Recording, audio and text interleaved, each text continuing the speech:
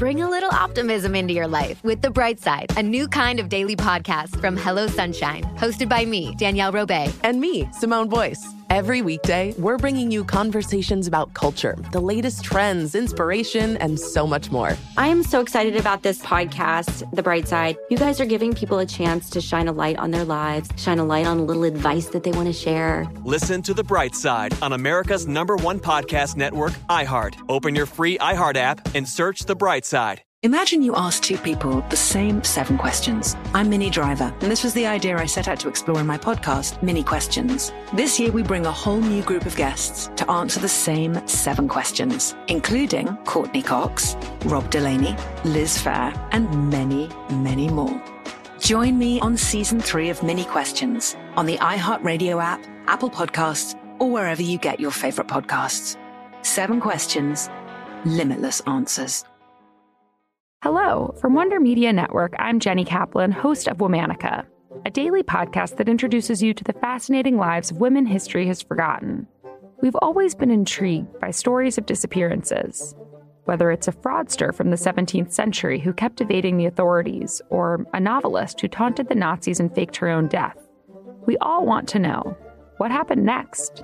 To find out, listen to Womanica on the iHeartRadio app, Apple Podcasts, or wherever you get your podcasts. Hey, listen!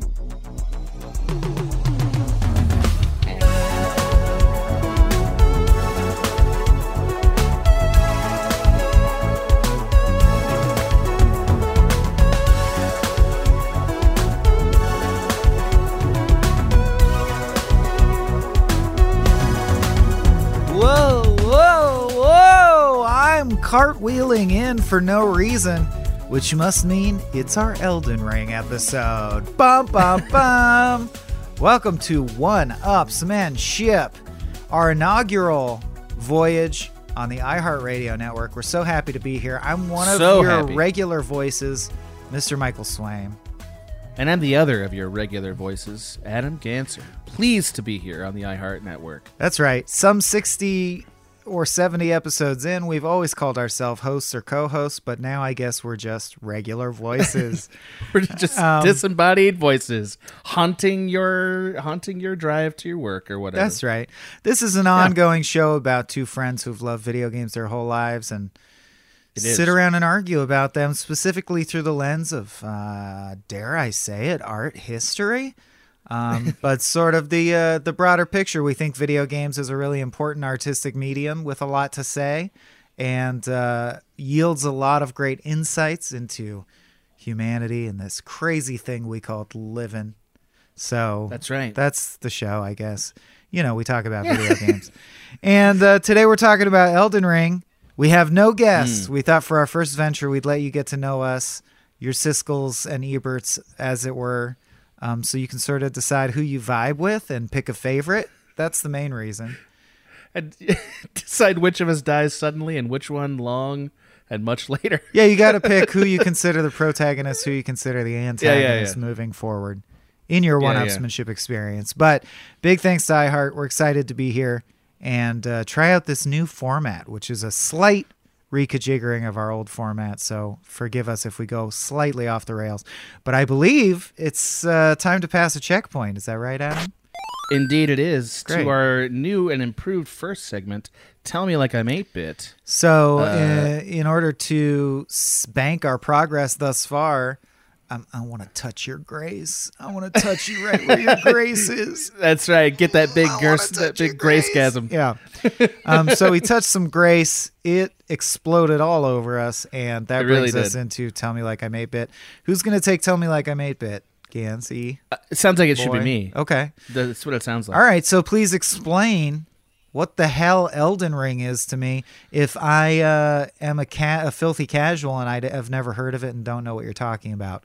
Go. What a daunting task this is, really, because Elden Ring is the latest game released by From Software, a franchise that's now become famous for extremely difficult action role-playing games, most of which are sort of medieval or gothic in vibe. It's a sword-based kind of combat, and it is third person, and they've sort of created a formula where you are laboring your way through an interconnected three-dimensional world to find a way to restore the world, typically to its pre-magic or I guess destroyed states, usually in some form of trouble, and your job is to bring it back to a stasis of sorts.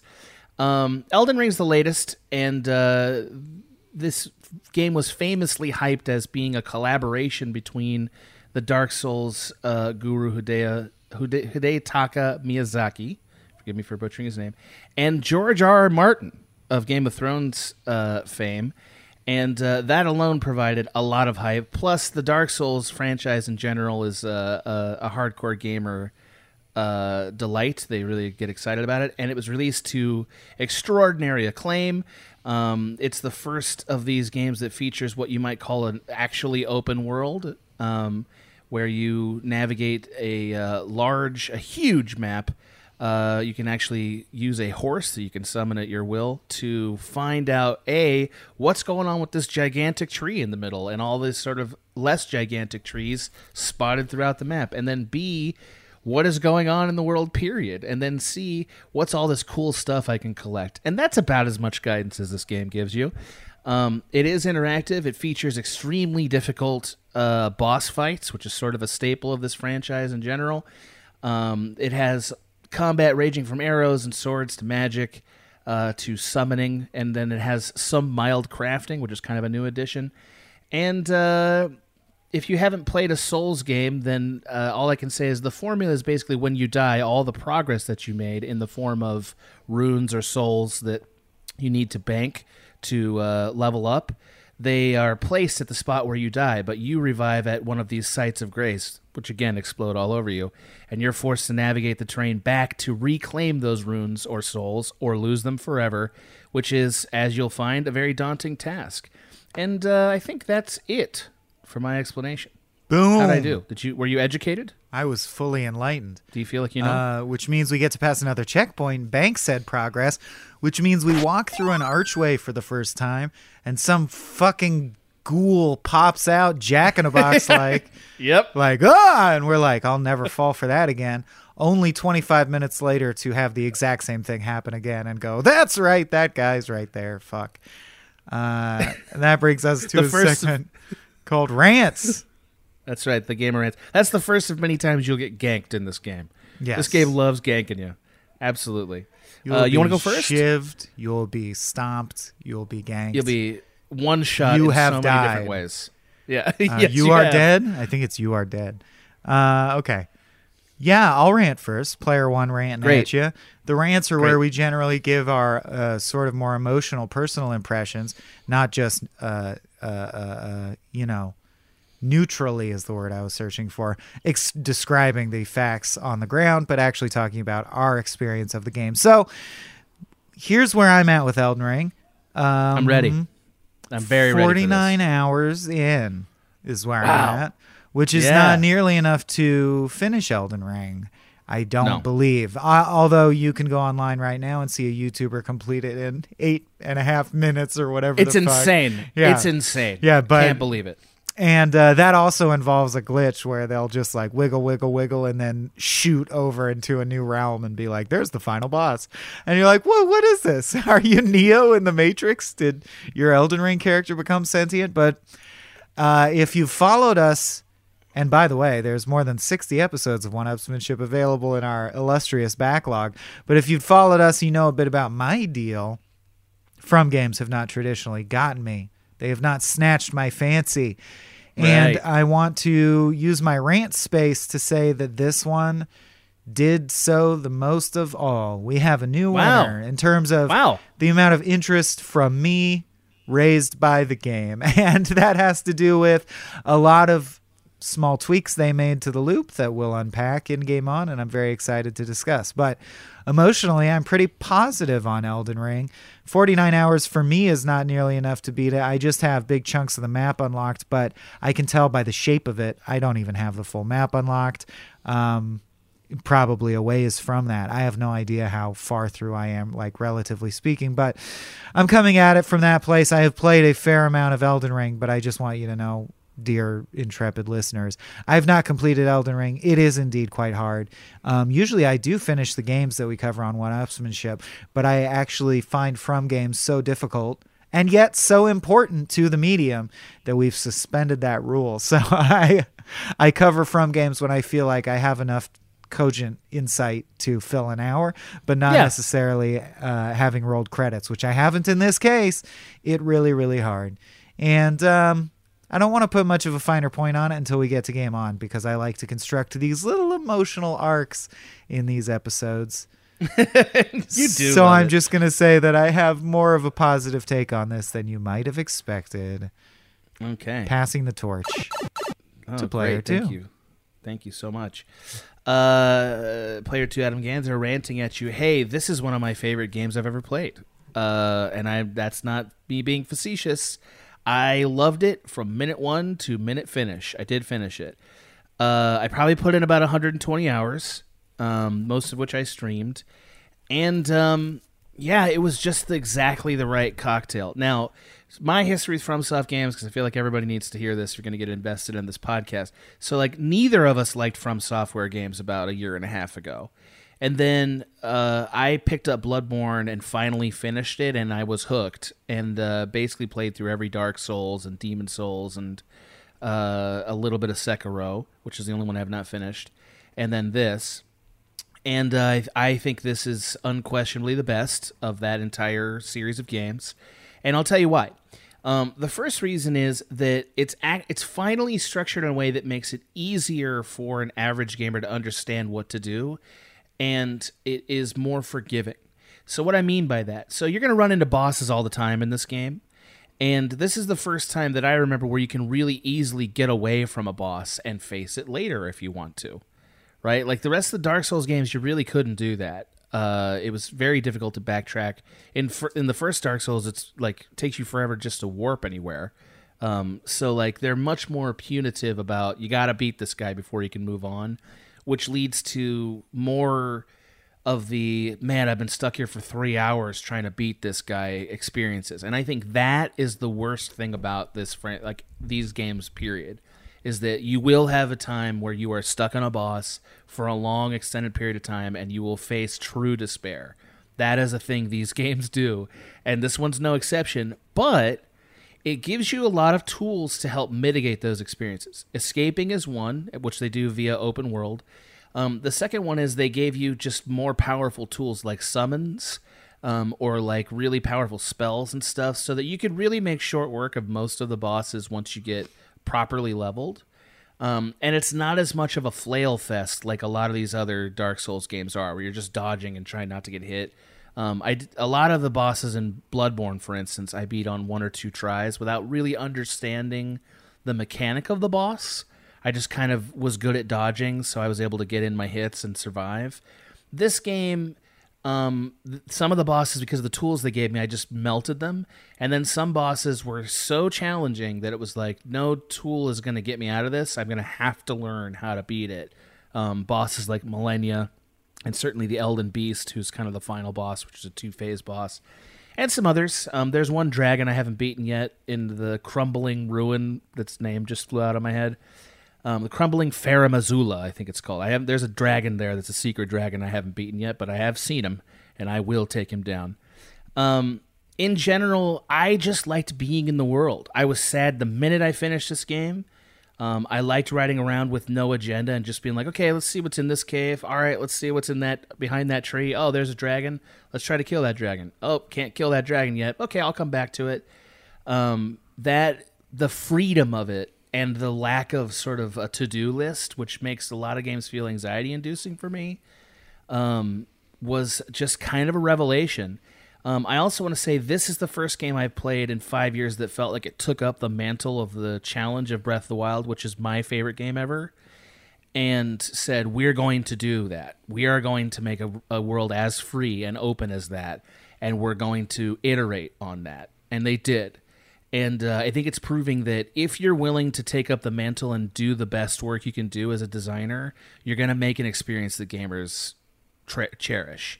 Like right now, that's still a cherishable like very valuable game experience, because most of these open worlds are really just a gigantic to-do list, and that's not what Elden Ring is, and it's not what Breath of the Wild is either. They're mostly just like, you can do as much or as little of this as you want. Just go check it out, man. Have a good time. It's a big giant sandbox. Have a good time. That's what this is, and it's just so pleasing. The story is gobbledygook. I've read summaries of it. Don't care. It doesn't make sense. Or if it does make sense, it doesn't transmit to a person who's playing the game actively and paying attention. I still don't understand the story. But I understood it better than any of the other games. I also like that they gave you quests that you kind of had to figure out that you were on a quest. And once you did, you're like, oh shit, I need to go, I gotta go here to see that guy. Oh, okay. And you realize like, oh, I'm on the trail of some larger story piece that just sort of organically popped out.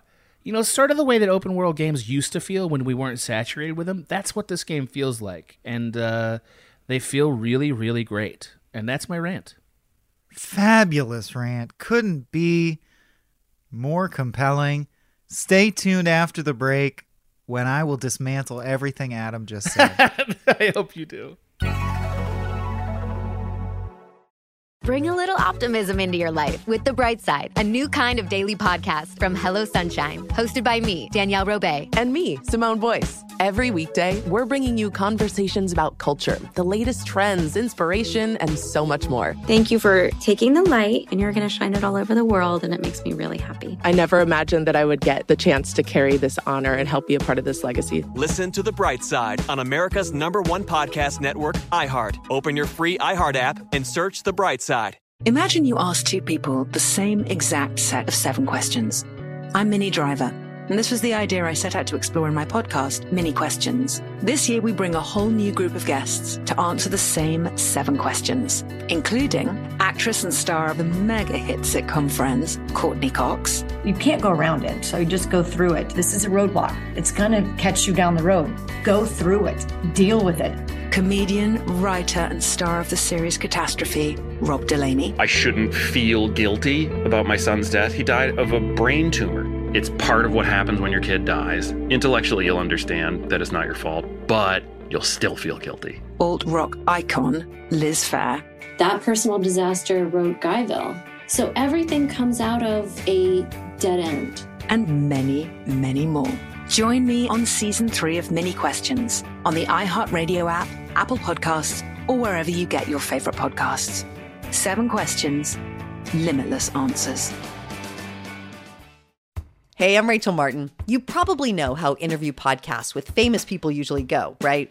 There's a host, a guest, and a light Q&A. On NPR's new podcast, Wildcard, we have ripped up the typical script. It's part existential deep dive and part game show. I ask actors, artists, and comedians to play a game using a special deck of cards to ask some of life's biggest questions. Listen to NPR's Wildcard on the iHeartRadio app or wherever you get your podcasts.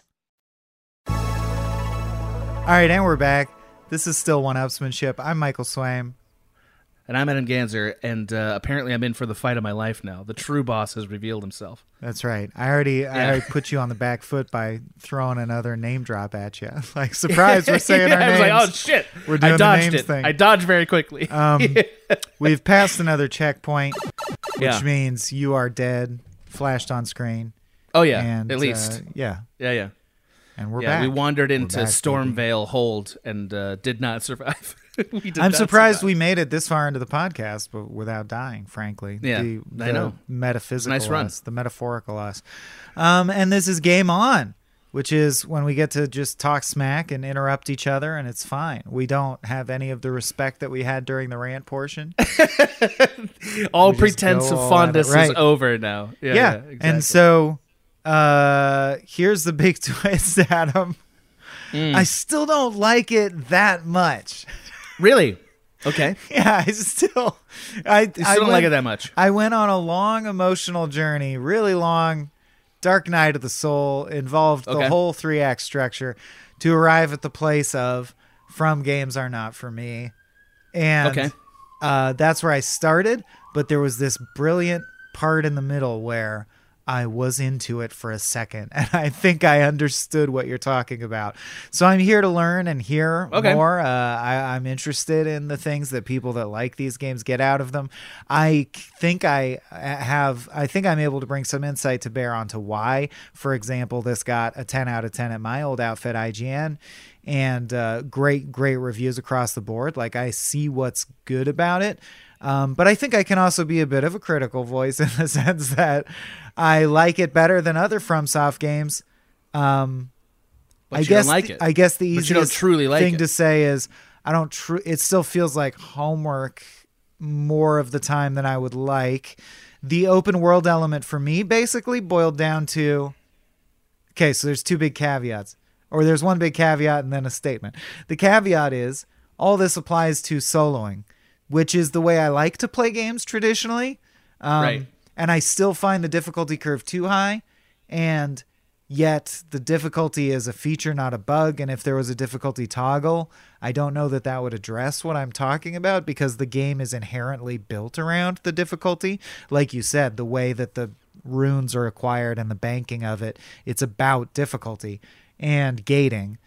And whereas in Sekiro or Bloodborne or Dark Souls, there's only one path forward, or sometimes 2 to 3, and I would get stuck at the end point of that path, and I would play 25 times and go, I can't do this. Now there's 10 to 20 different paths I can pursue, and I get stuck down all 20 of them. And then I go, okay, that's as far as I can go. Yeah. There's just more of them. And I do agree that it alleviates the problem, but I guess I'm like, well, the game shouldn't be a problem. It should be something I want to do. And I have to admit, and now that we're done covering it, I won't play this again because I dread. Oh, no. Really? I dread playing it because rather than look forward to playing it, because it doesn't dispense any story, which is my main thing about playing video games. And I have this acute sense of, I just spent 4 hours of my precious game time, which is limited, and all I did was die to the same handful of baddies over and over and over and over, and I failed to progress anywhere. Well, that was a real waste of an entire evening. Like, that really takes the wind out of my sails, man. Yeah, but I see that. That makes perfect sense to me. But I cannot tell you how fun it was to play this game with my good friend Adam Ganzer. We had a great time. We had a grand old time when Adam would pop in through the notoriously complex. Oh man, I'm getting grouchier as the episode goes on. Because here's another thing. There are aspects of From games that are arcane and weird and obfuscating and like intentionally dense and obscure. And people take it as like a quirky personality affect. It doesn't work on me. I think it's annoying, needless, like wall between me and the experience. So like, I don't like that in order to play co-op, you have to turn Erdleaf Flower into Furled Finger Remedy, which you snort, and your friend puts a summoning sign on the ground using the tarnished Furled Finger, and that's how you do co-op. There should just be, and I don't think it ruins the mystique, and I don't think it's a unique, cute affectation. There should just be something in the pause menu that says co-op and you join. And furthermore, there should be a pause menu. I don't understand why there's no pause. Right. No, these are the critiques. I have a dog that runs through the room and knocks shit over, and I have to pause the game. You know what I mean? I got a phone call a couple of times when I was like nearing something important, and it was like, it was very stressful. I get it. That makes sense to me. I also think that we could dispense with the nonsense a little bit with FromSoft games. I think it's like, yeah, man, we should just be able to join a party through like party chat. Right. You know what I mean? Like the way you can in Destiny. Destiny's made that very easy. And like a lot of games make this harder than it needs to be. Like for instance, Warzone, a game that we covered on this podcast. I think it's even that is a little bit trickier than it needs to be. Like I think this should be a simple system. I don't know why FromSoft is guarding this co-op feature like it's like it's Fort Knox or something. You know what I mean? It's like the precious like integrity of the game. Like, come on now, just let us join each other's games and stop gating it arbitrarily. I feel like they aren't fully clear on, and nor could you be, because life is a highway. I'm gonna ride it all night long. Life's mysterious and fuzzy, but I feel like From knows we've hit on an amazing formula, right? Some aspect of this is our entire product is some aspect of this formula. And there are some parts of the formula that I legitimately think they don't need, but they're like, yeah, but we don't want to fuck with the formula. It's working. We can't get rid of it. So like, for example, you have way too many stats, and the stats menu is more complicated than it needs to be. And I think they think that's part of it that we're all really obsessed with. And if they lost that, we would... But I don't know. I question that. But again, it's not for me. I'm not the key demo. So please, I would love you to speak to like people for whom this is hands down easily. I just saw Zach Ryan tweet like, this is one of the best games ever. This is so obviously game of the year. It might be one of the best video games ever made. Right. Like, what are you talking about? Explain that to me. I think that too. Yeah. Well, one thing I want to say is they do mess with the formula, but not the parts of the formula that I think the gamers are constantly griping about. They mess with the parts of the formula that people aren't griping about usually, and sometimes to really great effect and sometimes not.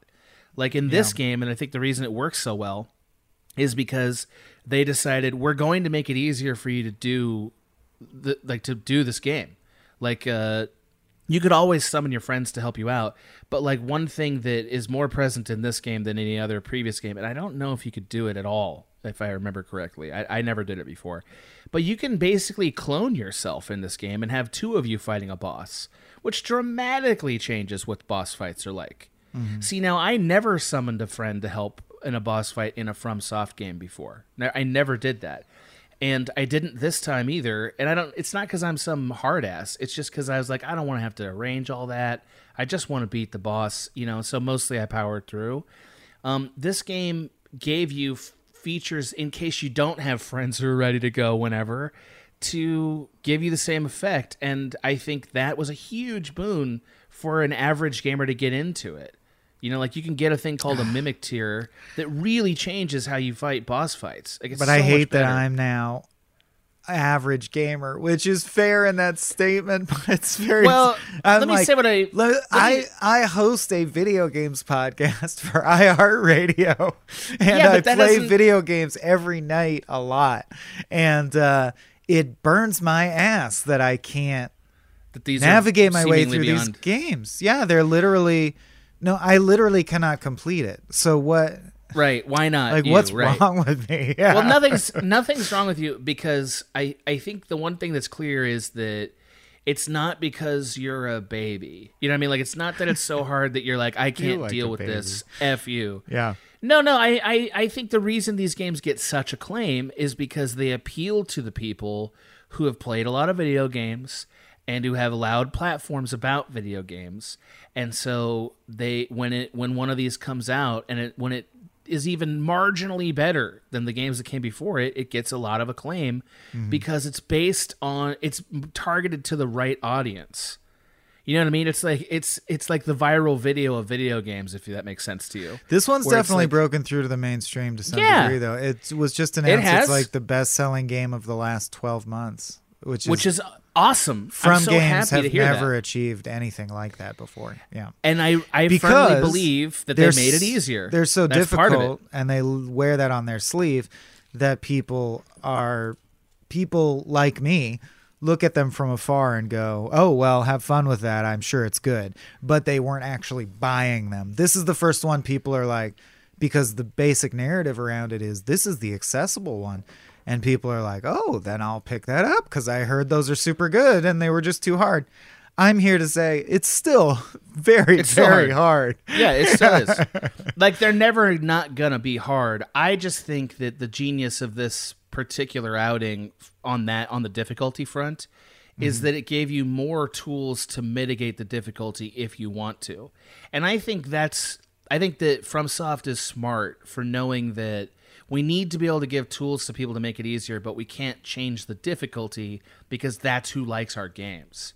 Like people who are looking for the challenge, that's who likes a FromSoft game. True, but I do think there's weird artifacts they hang on to that they probably could change, that they just aren't aware that they could change, and no one would care. See, having dived into like you said, the stats, right? So I just kind of want to counterpoint the stats thing. I believe that people would be into keeping because that actually affects the gameplay. But I'm talking about things like, do you think it's absolutely core to everyone's even the people who love From games, would they riot if you could pause the game? Does that destroy the balance of the skill component?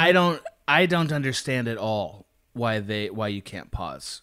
I don't know. Like, I think that's I think that's just about making probably their boss fights an air of difficulty, difficult. An air of hey, fuck you. There's no I think way that's out. Right. they want their boss. I think that's a specifically boss fight thing to me, because you'd pause and like look up a strategy or whatever, and you'd do better. That's the only reason not to have it. Or is it crucial to your experience and your joy as someone who does love these games? Do you think a key component of it is that the items all have weird names that do not imply what their function is? No, I don't like that. No, I don't like that. Okay. So I'm saying I find that frustrating. I think there's parts of the formula that they could improve that they just can't be bothered to because they're like, why fix it? It ain't broke. It's selling. I guess my argument is I think they love that piece, like that sort of macabre, diffuse thing. I think that's a thing that really, really appeals to the designer. Like, I think Miyazaki specifically really likes telling stories through the obtuse, layered, like sort of distant, connecting story points. I think he loves that, and that's the way he wants to tell stories. And my argument is, I just don't think most people experience any story from that.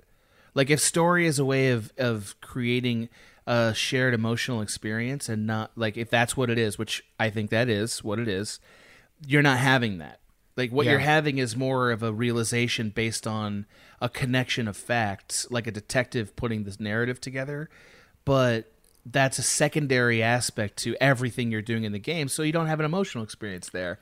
And I don't think that's really what storytelling should be. I think storytelling should be evocative of emotions, because that's why we like it. And that's, I don't know, that might be my history as a filmmaker talking, but I don't care about that. But I do love, I feel like something that came through in Elden Ring more than any other From game, but it made me realize retroactively that From games do have this, is the really weird indie-esque sense of humor. Like, it's a little funny. If you're listening to this and you're not playing Elden Ring yourself, or probably won't, it's actually worth getting into the memes a bit or looking up funny Elden Ring videos, because the idea of the game as punishing yields some very hilarious moments, and the designers this time are like aware of that. Like, there's the classic example is there's this bear you get to and you kill it. The fucking bears. And then oh my God. There's a bear that immediately spring-loaded comes out of nowhere who's 5 times as large. It's just the same bear, but it's 5 times bigger. And super fast. And it kills you instantly. And that's the joke. Get it? And like, I love the situational humor. Like, for example, I love that in this game there's no... In most fantasy games, or even most games now, like in God of War, for example, you'll see the elves, which are these flying in that universe. They can fly. They have like dragonfly wings, and you'll kill them. And then you'll see another one that has like thicker armor that's a different color, right? And you'll go in your head, that guy's going to fight like that other guy, but take more damage. And that's accurate. Right.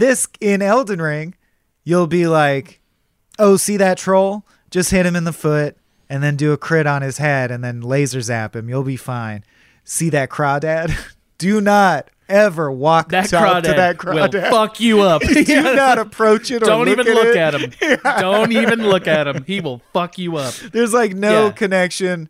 The monster design, they must have had so much fun. The monster design will just be what about a line of balls? And then sometimes it'll be like a very well thought out, like Godric the Grafted or whatever, some full nightmare monster. Cool. Yeah, what a cool but then sometimes it'll just be like, I don't know, a sheep that rolls. Like all the sheep in this game roll. Yeah, the sheep tumble. Yeah, there's a bunch of people cartwheeling in this game, and it's very funny. And you're like, why? And they're like, I don't know. There's an item somewhere that you'll find that explains it. Probably. You know what I mean? Like, no, I'm not going to learn that then. You mentioned that you learned the story. Is there worth synopsizing? Like what you learned? Can you bring that to us and share with the group? I'm going to try. I'm sorry to those of you who are much more, passionate and informed.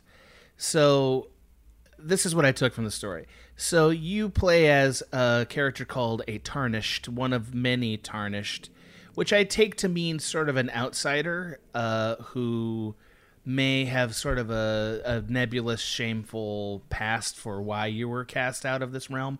The realm itself is called the Lands Between, which has a kind of like a Middle Earth vibe, right? Like sort of a land between heaven and hell sort of thing. Literally, Middle Earth, lands between. Right, exactly. You're seeking a ring. I mean, it's pretty obvious. It's pretty clear. There's a lot of medieval and Christian metaphors that are being done through this like sort of a creepy horror lens here that I liked, including the Elden Tree, or the Erd Tree, excuse me.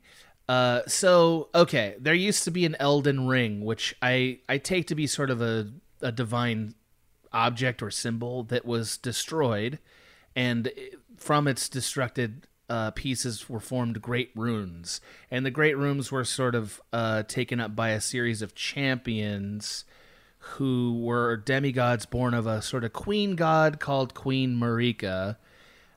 Queen Marika, I want to say she got rid of death or something and then was like exiled. I'm just looking up the Wikipedia. Right. And then like, she became, I want to say that she became the Erd Tree or was like the Erd Tree is symbolic of her in some way. And that these demigod are all sort of lunatics who are her offspring, and you have to sort of bring them to heel so that you can restore the kingdom by reforging the Elden Ring and becoming an Elden Lord, which presumably makes you the champion of this world and king of it, and then the restorer. And my question is, will then like a population of normal type people come back? Because like all From games, you're wandering around and you only interact with a few people. 99% of the creatures you interact with are monsters. Like the entire Earth is populated solely by monsters. There's a bunch of endings, and I have not read them all. I did not understand my ending, to be quite frank with you. Mm-hmm. There's 6. I believe at least one of them, the one that I got is that the fractured age, which is the one you're in, is you mend the Elden Ring and then you're the Elden Lord and you sit on a throne. That's the ending.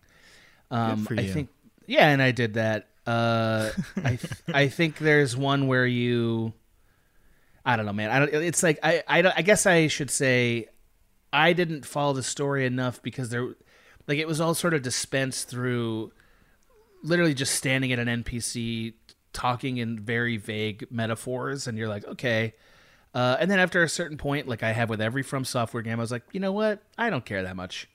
Yeah. It's really just more fun to be in the world. That's not how you play it. They've certainly... some people do. There's a guy... Sure. I don't mean to be dismissive. Yeah. No. Every time I stream it, there's always one or two... There are one or two people who show up for every single stream because they love this stuff, and they will fill in the lore for me as I'm playing, and I'll tell them all... And I tell them the same thing, which is, you know what, man? I don't really care. Like, I go ahead, say whatever you want, but don't tell me that it means something, because, like, no, it doesn't. It doesn't. Even if they say that it means something in this lore, no, it doesn't, because it's not accessible enough for an above-average gamer to get it without a lot of work. That's not storytelling. So the core of the joy for you, am I wrong, is the moment that you dodge out of the way of a giant boss's sword, hit them for a final time, and just barely defeat them. It's so good, man. It's like you tried 6 times and you finally beat them, right? Oh, way more than 6. That's the joy of the formula. Like, it took me 3 hours to beat Millennia. And I got to tell you, the low moments are very low. Like, I had a low moment with Millennia where I was like, this isn't fun. Why do I play these games? I hate this. I hate that feeling. I get that off. I don't like it either. And other games don't give me that feeling. That's right. I mean, although increasingly games are giving us that feeling. Let's be honest. It's kind of a trend. Yeah. Well, or these games we're are getting so older now. and worse at gaming relative to games. I don't know. I guess I want to say that that's the thing I think about sometimes when something's hard, and then I realize like when I go on like Reddit or something and read how people are responding to Elden Ring, and there'll be people like, I've been on this boss for 4 days, like 5 hours a day, and I'm like, there's no game I would play that much. I would not do that.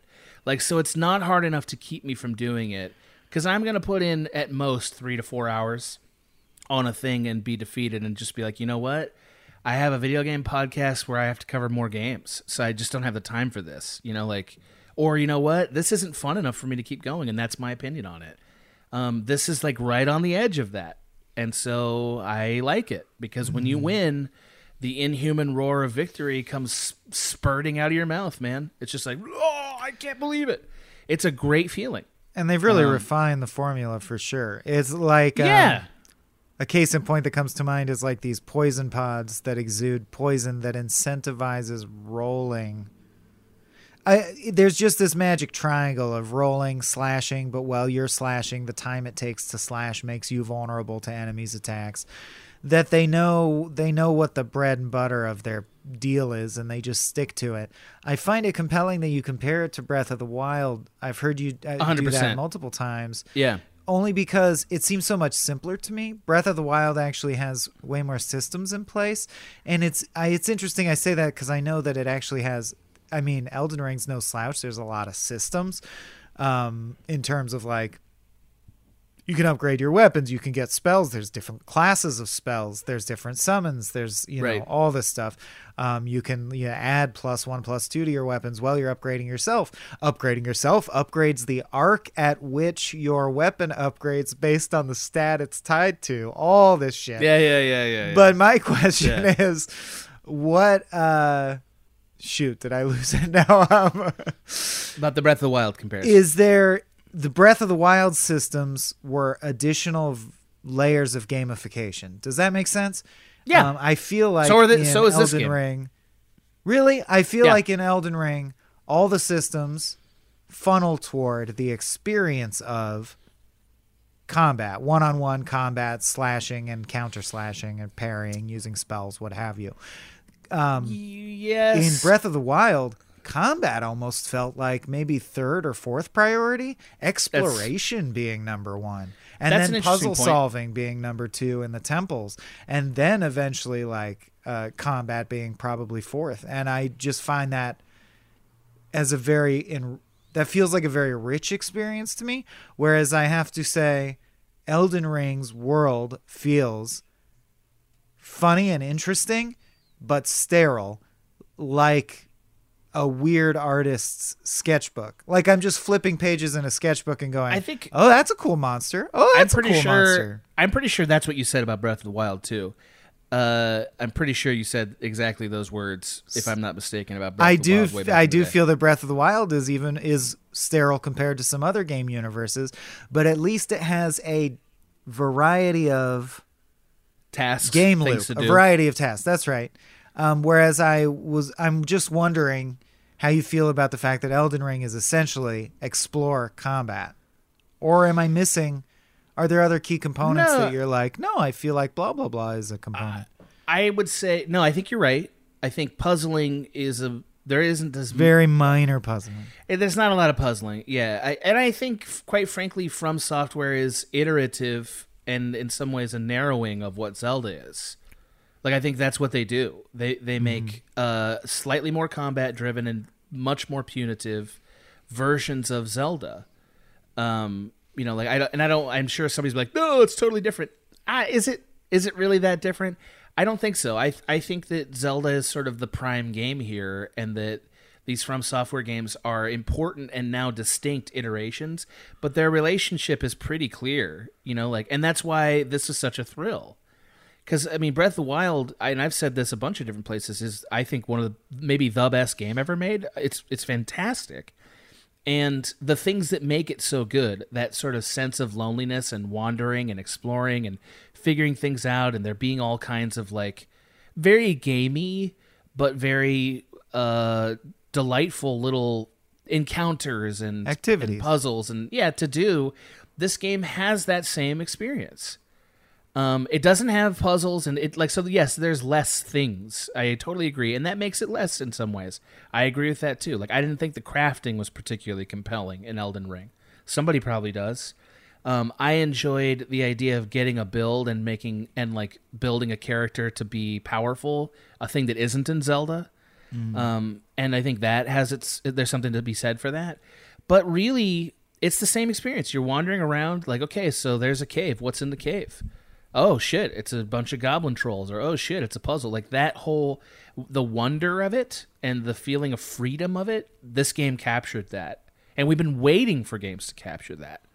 Like that was such a joyous thing about Breath of the Wild. It was like, holy shit, we're back to the original Legend of Zelda, but in the most beautiful open place you can imagine. Remember, you have to stop being mad at me about that, because we had an episode where I took it back and we kept Breath of the Wild. No, you kept it the first time too.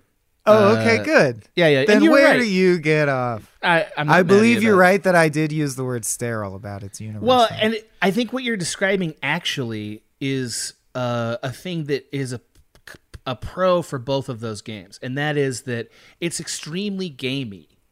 Like these are both very video game conscious video games. And what I mean by that is everybody attacks you. Why should they attack you? Because it's a fucking video game, man.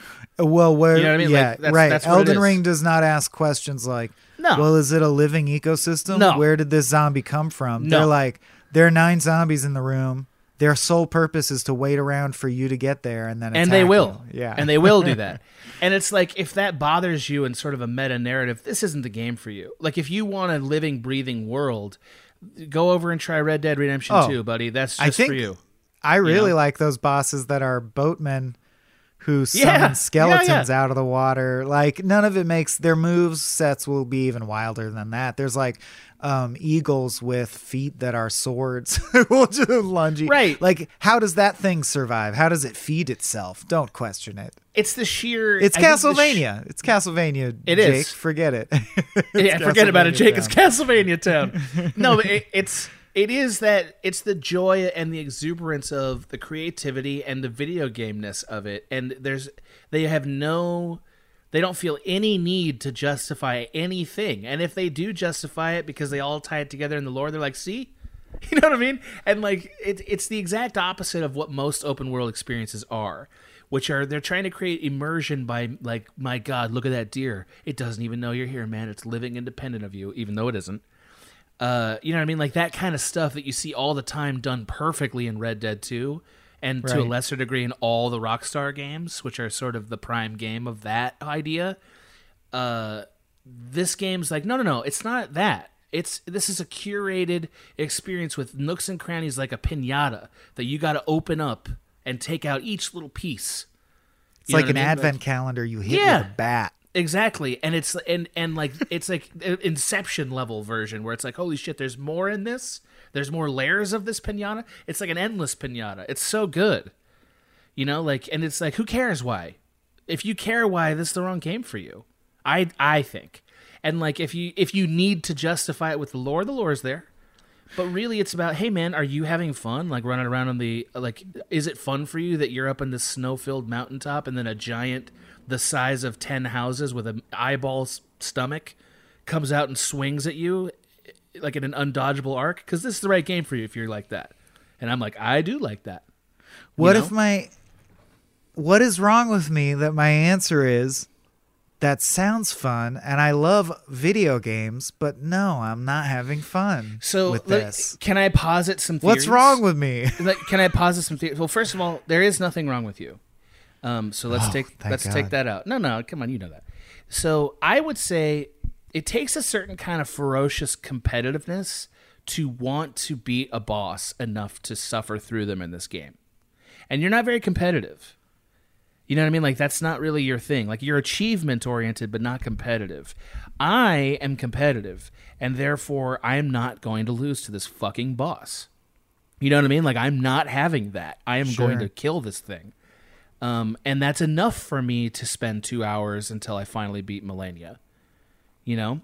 And then in hindsight, even though it's been painful, in hindsight, I'm like, man, what a great competitor. Like, that's how I feel the minute I beat it.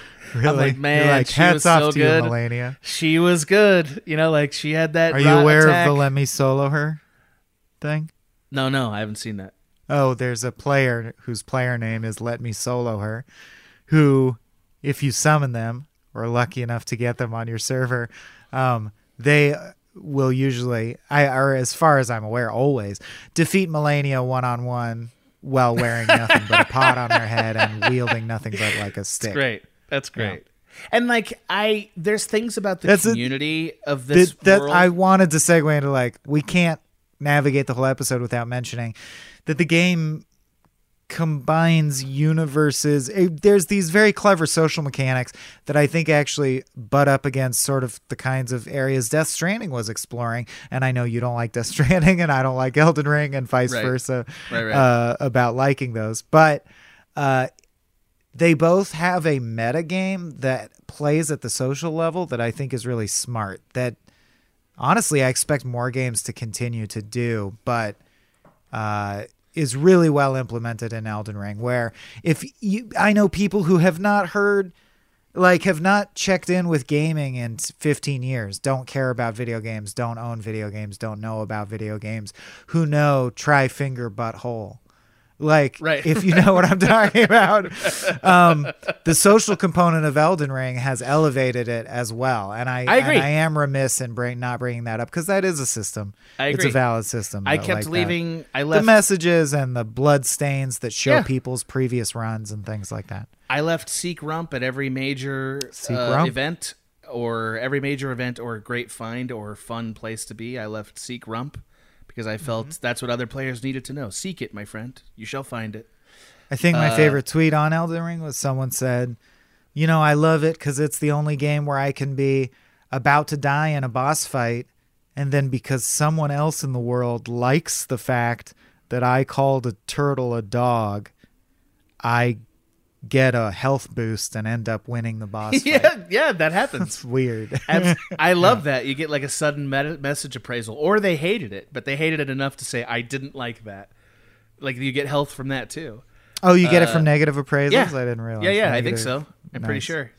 Yeah, it's great. I think that outside of the game itself, and I do like that aspect of the game, and I liked it in Death Stranding too.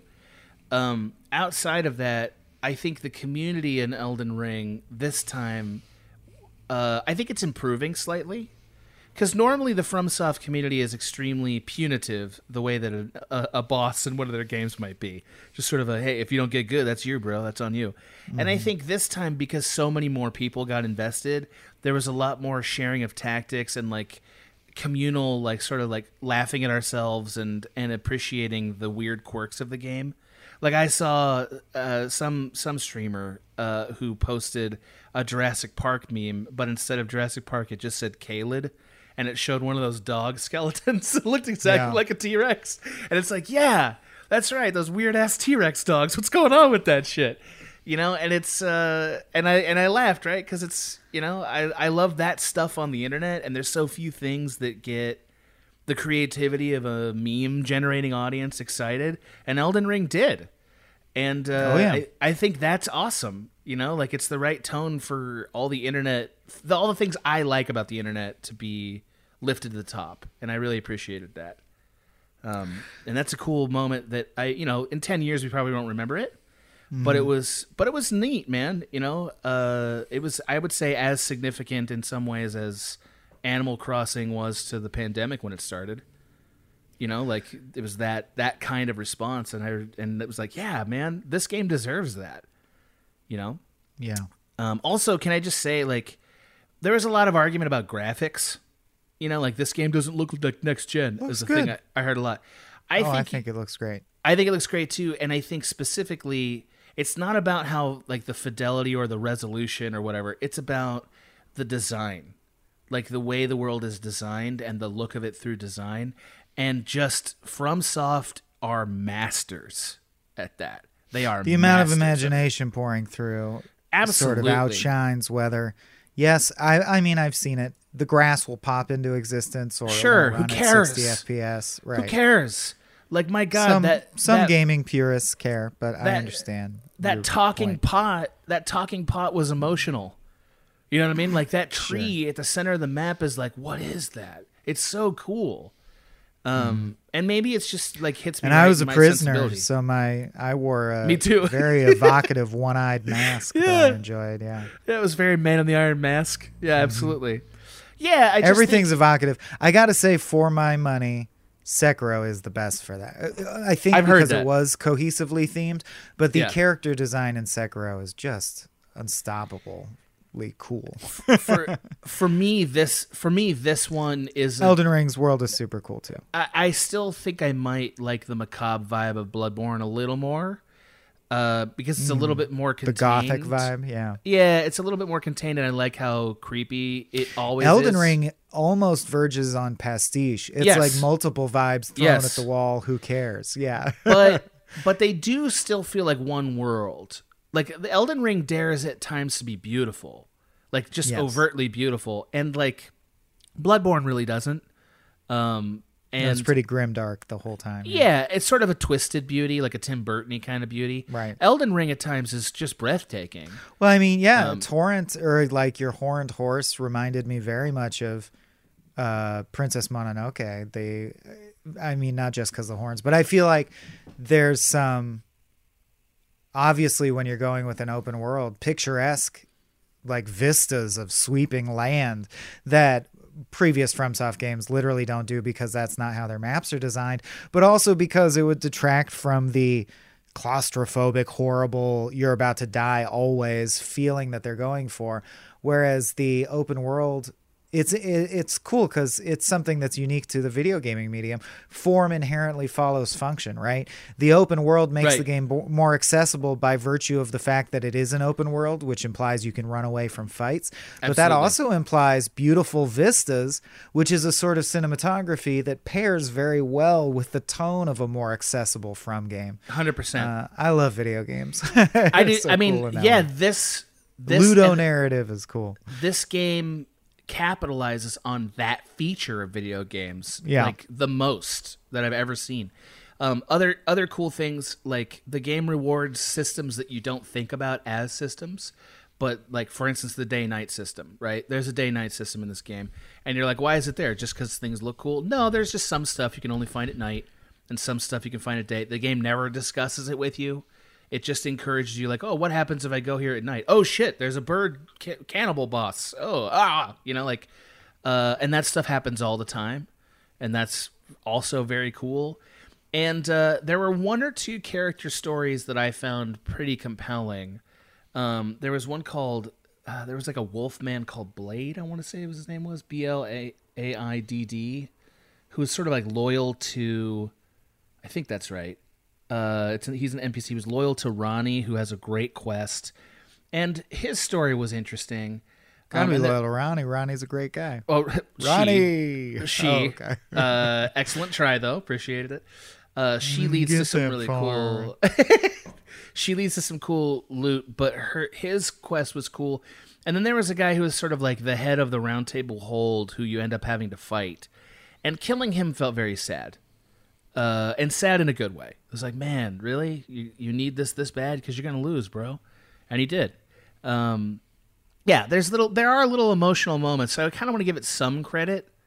but not enough to be like, oh, what a great narrative, like say. But like, it doesn't compare with Ghost of Tsushima when you take out your own. Not even friend, close, right? Not even close. Yeah, such a good moment. No, or its contemporary Horizon Forbidden West, which is, I would say, when you vastly lose a main character. We shouldn't spoil that game since it's not that episode, but yeah, you lose a main. You do, but vastly superior for storytelling, like actually giving you a narrative, way better. You know, because it wants to be. Elden Ring's like, that doesn't matter, and I agree with it. I don't think it matters. Can either. I ask some nitpicky questions since I'm happy bringing to the negatives? Happy to. And just see what you think as someone who's positive. Sure. Do you think the HUD is... Do you need more HUD? Is the HUD perfect? Is the HUD bad? Nothing about it bothers. I mean, at this point, I'm really used to it. So I find it almost too minimal. Oh, I sometimes I never want more. I never want more. Never want more HUD. Okay.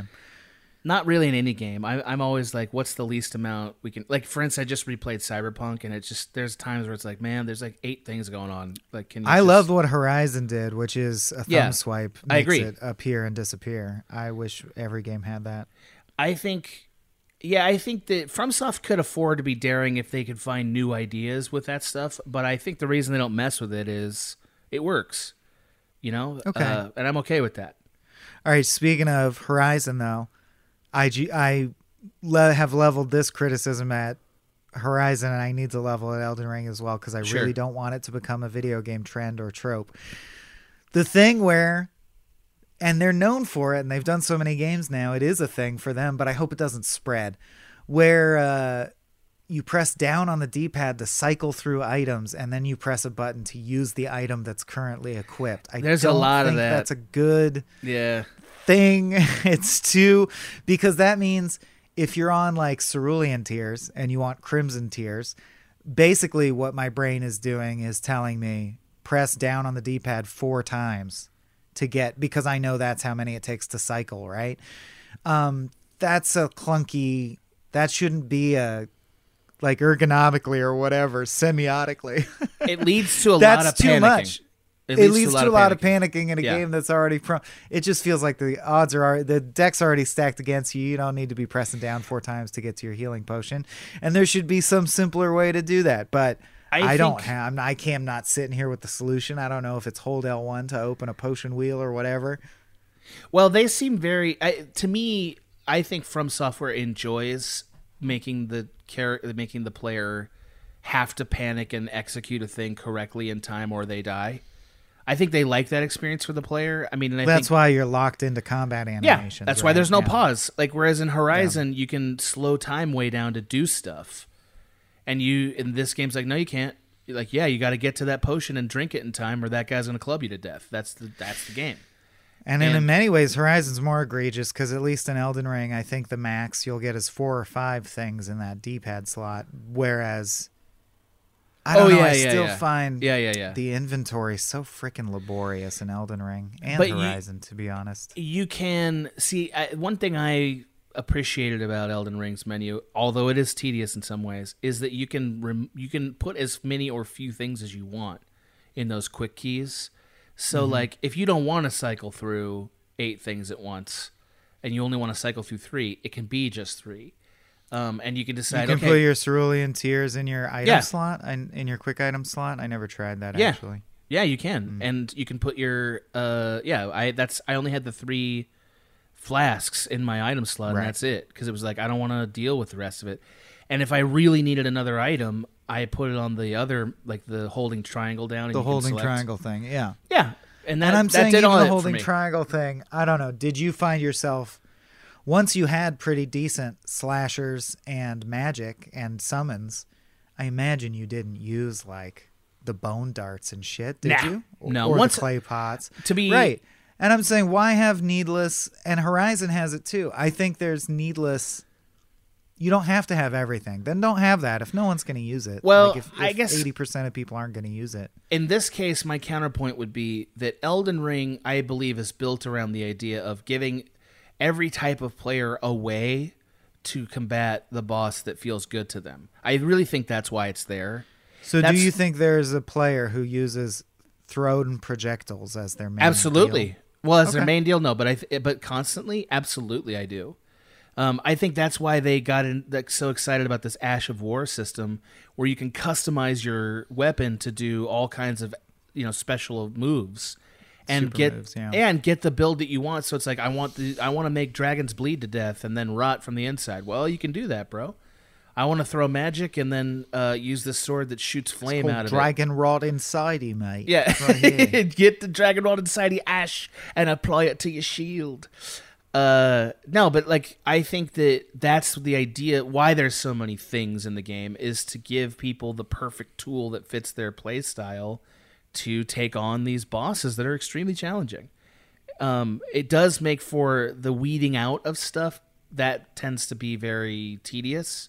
And you do spend a lot of time in the menu because of it. But I found, basically, once I settled on a build that I knew was good, like, for instance, I got the Moonveil, and I I believe it was the meteorite ore staff pretty early. And once I had those, I was like, oh, okay, this is going to be a perfect build for me. I'm going to stack up intelligence. I'm going to hurl magic out of my sword at every beast. And you saw how effective it was. You know, like you can club dudes so quickly. And it was like, okay, so now I don't need to worry about all these other weapons. I can just focus on leveling this up, and all the rest of the stuff I can sell it, you know, to level up. And the game became a lot simpler. You know, whereas if I was still trying out every weapon and figuring stuff out, the game would have taken forever for me. You know, and I was at level like 160 by the time I ended, so I played the shit out of this game. You know, but I think that's... They just have to let games be what they are, different games be different, but I'm so much more pleased by a game where this is the way to play it. Based on the virtue of picking up bigger and bigger weapons, no, like weapons that, you know, scale up in stats, I'm constantly changing. Like, oh, I have a pistol. Oh, now I have a shotgun. Oh, now my main is a sniper rifle. So you want to adapt. You want to adapt to different... I just like variety throughout the loop. Which you could have if you wanted to. I guess I feel like in games like Elden Ring and Horizon also felt this way to me to some degree, where within 20% of the way through the game, I have the weapon that I'm never going to change that I will use for the rest of the game. Ooh. I'm like, then why even have thousands of weapons if this one's the best one? Counterpoint. That is the experience of like Skyrim, for instance, what you just described. I agree. Where you find a weapon that's Witcher. good enough. Right. Even Witcher, you're like, my sword's good enough now. I'm done. This is the one. Other items. Yeah. So the nice thing about Elden Ring is that about a third of the way through the game, or maybe halfway through the game, you beat a boss who gives you a very cheap respec option. So like it's you get a basically so that does provide a big boost of freshness. So you can try shit. Like, and I did try shit. Like I tried the Sword of Night and Flame to see if I liked that, and I was like, Moonveil's a little bit better. And the next time I play this game, and I definitely will play it again, I'm going to try a bleed build with 2 katanas because that seems really fun. Because I tried a magic build, and next time I want to see, can I melee my way through this? That seems really fun to me. So it is actually it is more flexible than a lot of these RPGs are. It's not, when you first look at it, if you've never played one of these games, it seems very overwhelming. But once you get your bearings under it, you'll discover this game has more range and flexibility than any game of its type before. And I think that's really why so many people played it. Because it was more accommodating for that. And I can't stress this enough. We didn't even mention there's bows and arrows as well. Yeah. There's I don't a even lot want to of use that different shit. ways to do the combat. Yeah, right. And I can't stress this enough. Building an open world that retains the idea of anything can happen here, and you never know what you're going to find, and just go. It takes a certain not everybody can do it. It's not just a matter of removing stuff from the map. It takes a very careful, thought through, I think, slow design, like that's comfortable spending time and energy getting it just perfect. And I think that's why we're not going to see so many of them, but they're very special. And I hope that somebody else takes on the mantle here, because we've gotten 2 great games like that to my taste, and I'd love to see more. It's a really great experience. I was fine with it.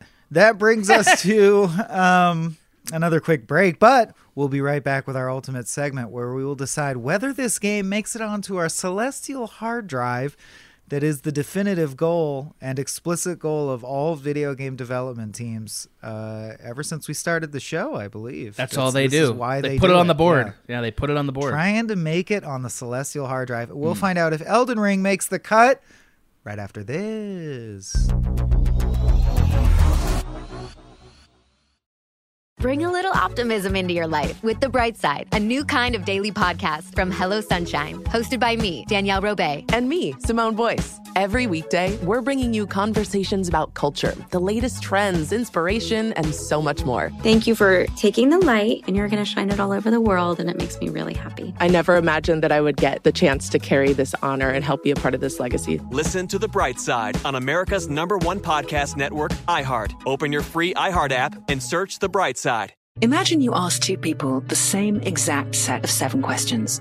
I'm Minnie Driver, and this was the idea I set out to explore in my podcast, Mini Questions. This year, we bring a whole new group of guests to answer the same 7 questions, including actress and star of the mega hit sitcom Friends, Courtney Cox. You can't go around it, so you just go through it. This is a roadblock. It's going to catch you down the road. Go through it. Deal with it. Comedian, writer, and star of the series Catastrophe, Rob Delaney. I shouldn't feel guilty about my son's death. He died of a brain tumor. It's part of what happens when your kid dies. Intellectually, you'll understand that it's not your fault, but you'll still feel guilty. Alt-rock icon, Liz Phair.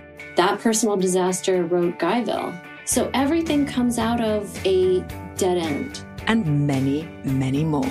Join me on Season 3 of Mini Questions on the iHeartRadio app, Apple Podcasts, or wherever you get your favorite podcasts. 7 questions, limitless answers. Hey, I'm Rachel Martin. You probably know how interview podcasts with famous people usually go, right? There's a host, a guest, and a light Q&A. On NPR's new podcast, Wild Card, we have ripped up the typical script. It's part existential deep dive and part game show. I ask actors, artists, and comedians to play a game using a special deck of cards to ask some of life's biggest questions.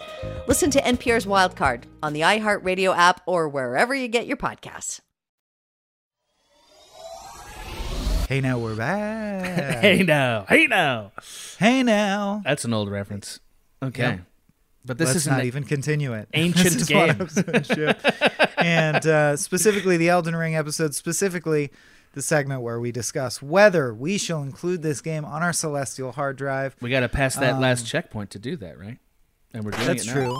Mm. Did you think of a catchy Oh, I know exactly what analogy happens. in Elden Ring? Absolutely. I set the Erd tree ablaze, my friend. And I didn't get that far. I made my way into the crumbling ruins. I'm just over here slashing at the dung of a giant golden dung beetle. I know that no idea. I'm going to have to pierce that veil, and what lies behind it, only fate will decide. Turns out it's a giant space blob, but it's really cool.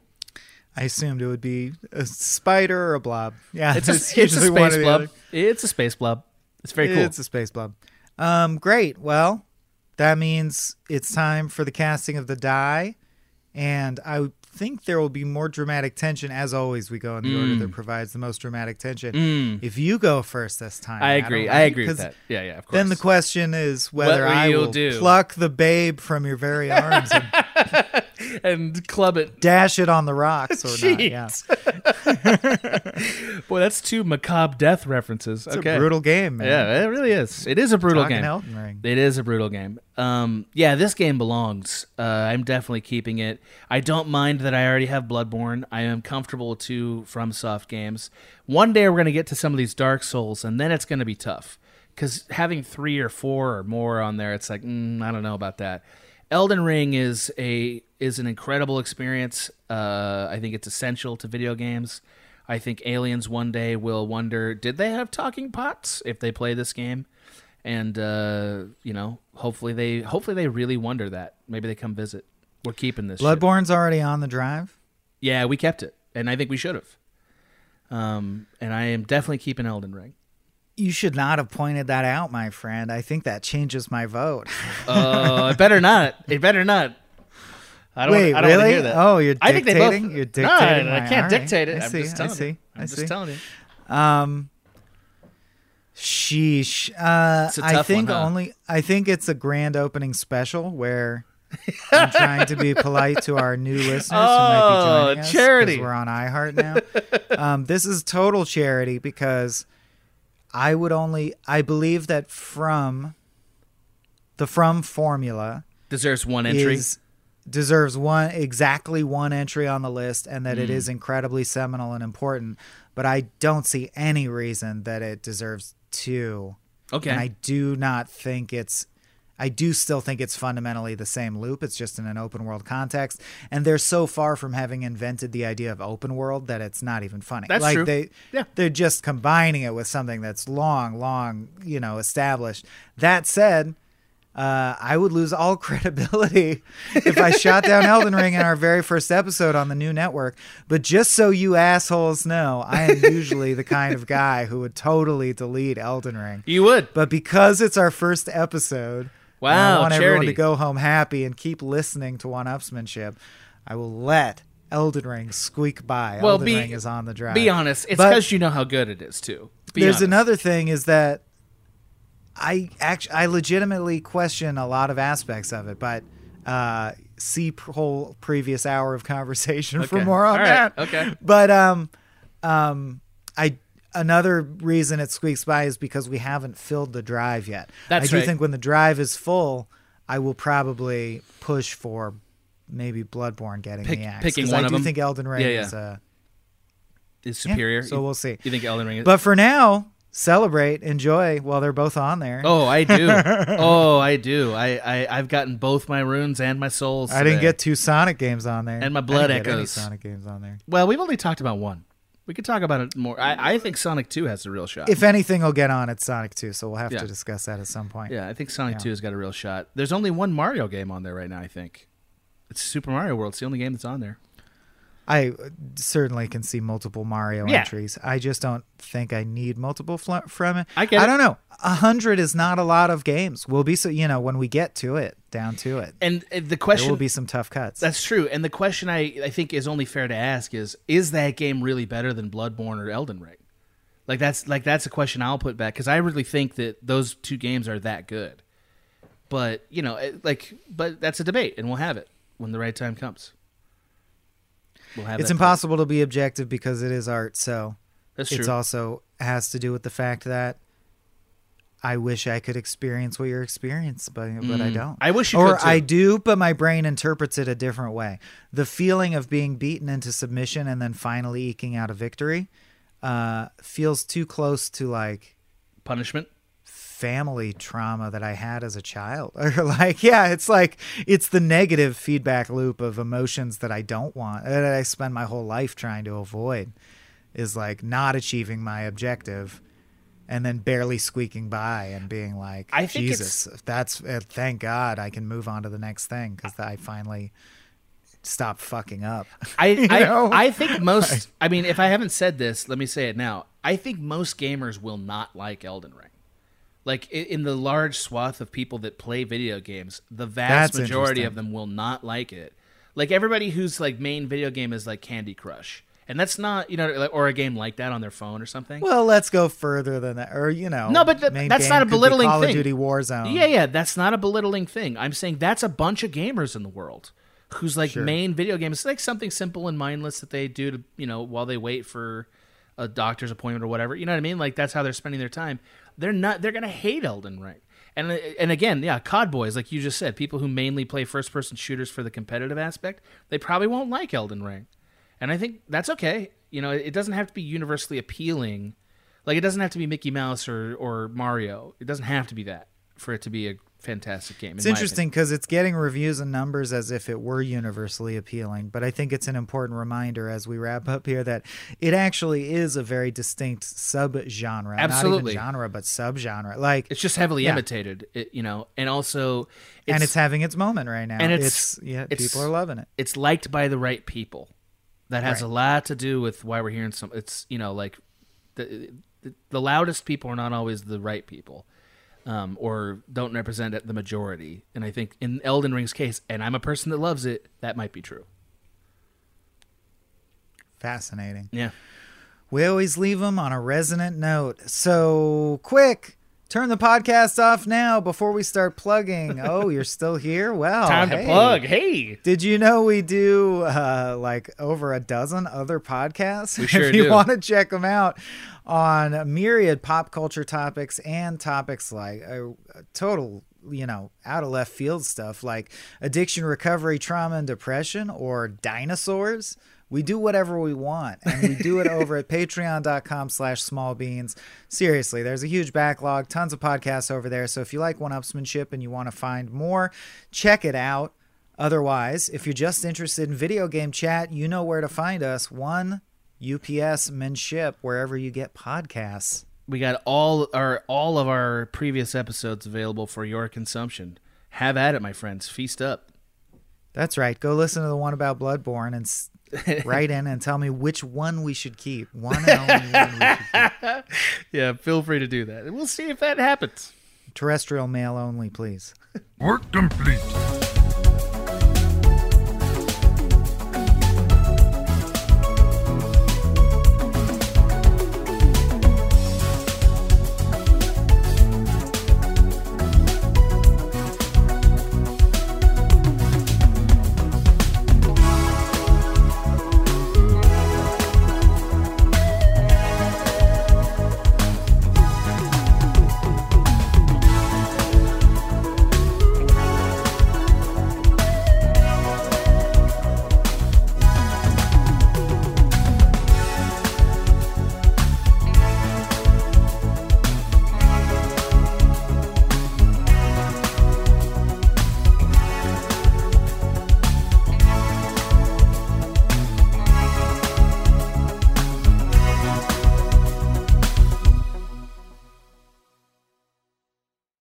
Bring a little optimism into your life with The Bright Side, a new kind of daily podcast from Hello Sunshine, hosted by me, Danielle Robay. And me, Simone Boyce. Every weekday, we're bringing you conversations about culture, the latest trends, inspiration, and so much more. I am so excited about this podcast, The Bright Side. You guys are giving people a chance to shine a light on their lives, shine a light on a little advice that they want to share. Listen to The Bright Side on America's #1 podcast network, iHeart. Open your free iHeart app and search The Bright Side. Imagine you ask two people the same 7 questions. I'm Minnie Driver, and this was the idea I set out to explore in my podcast, Mini Questions. This year, we bring a whole new group of guests to answer the same 7 questions, including Courtney Cox, Rob Delaney, Liz Fair, and many, many more.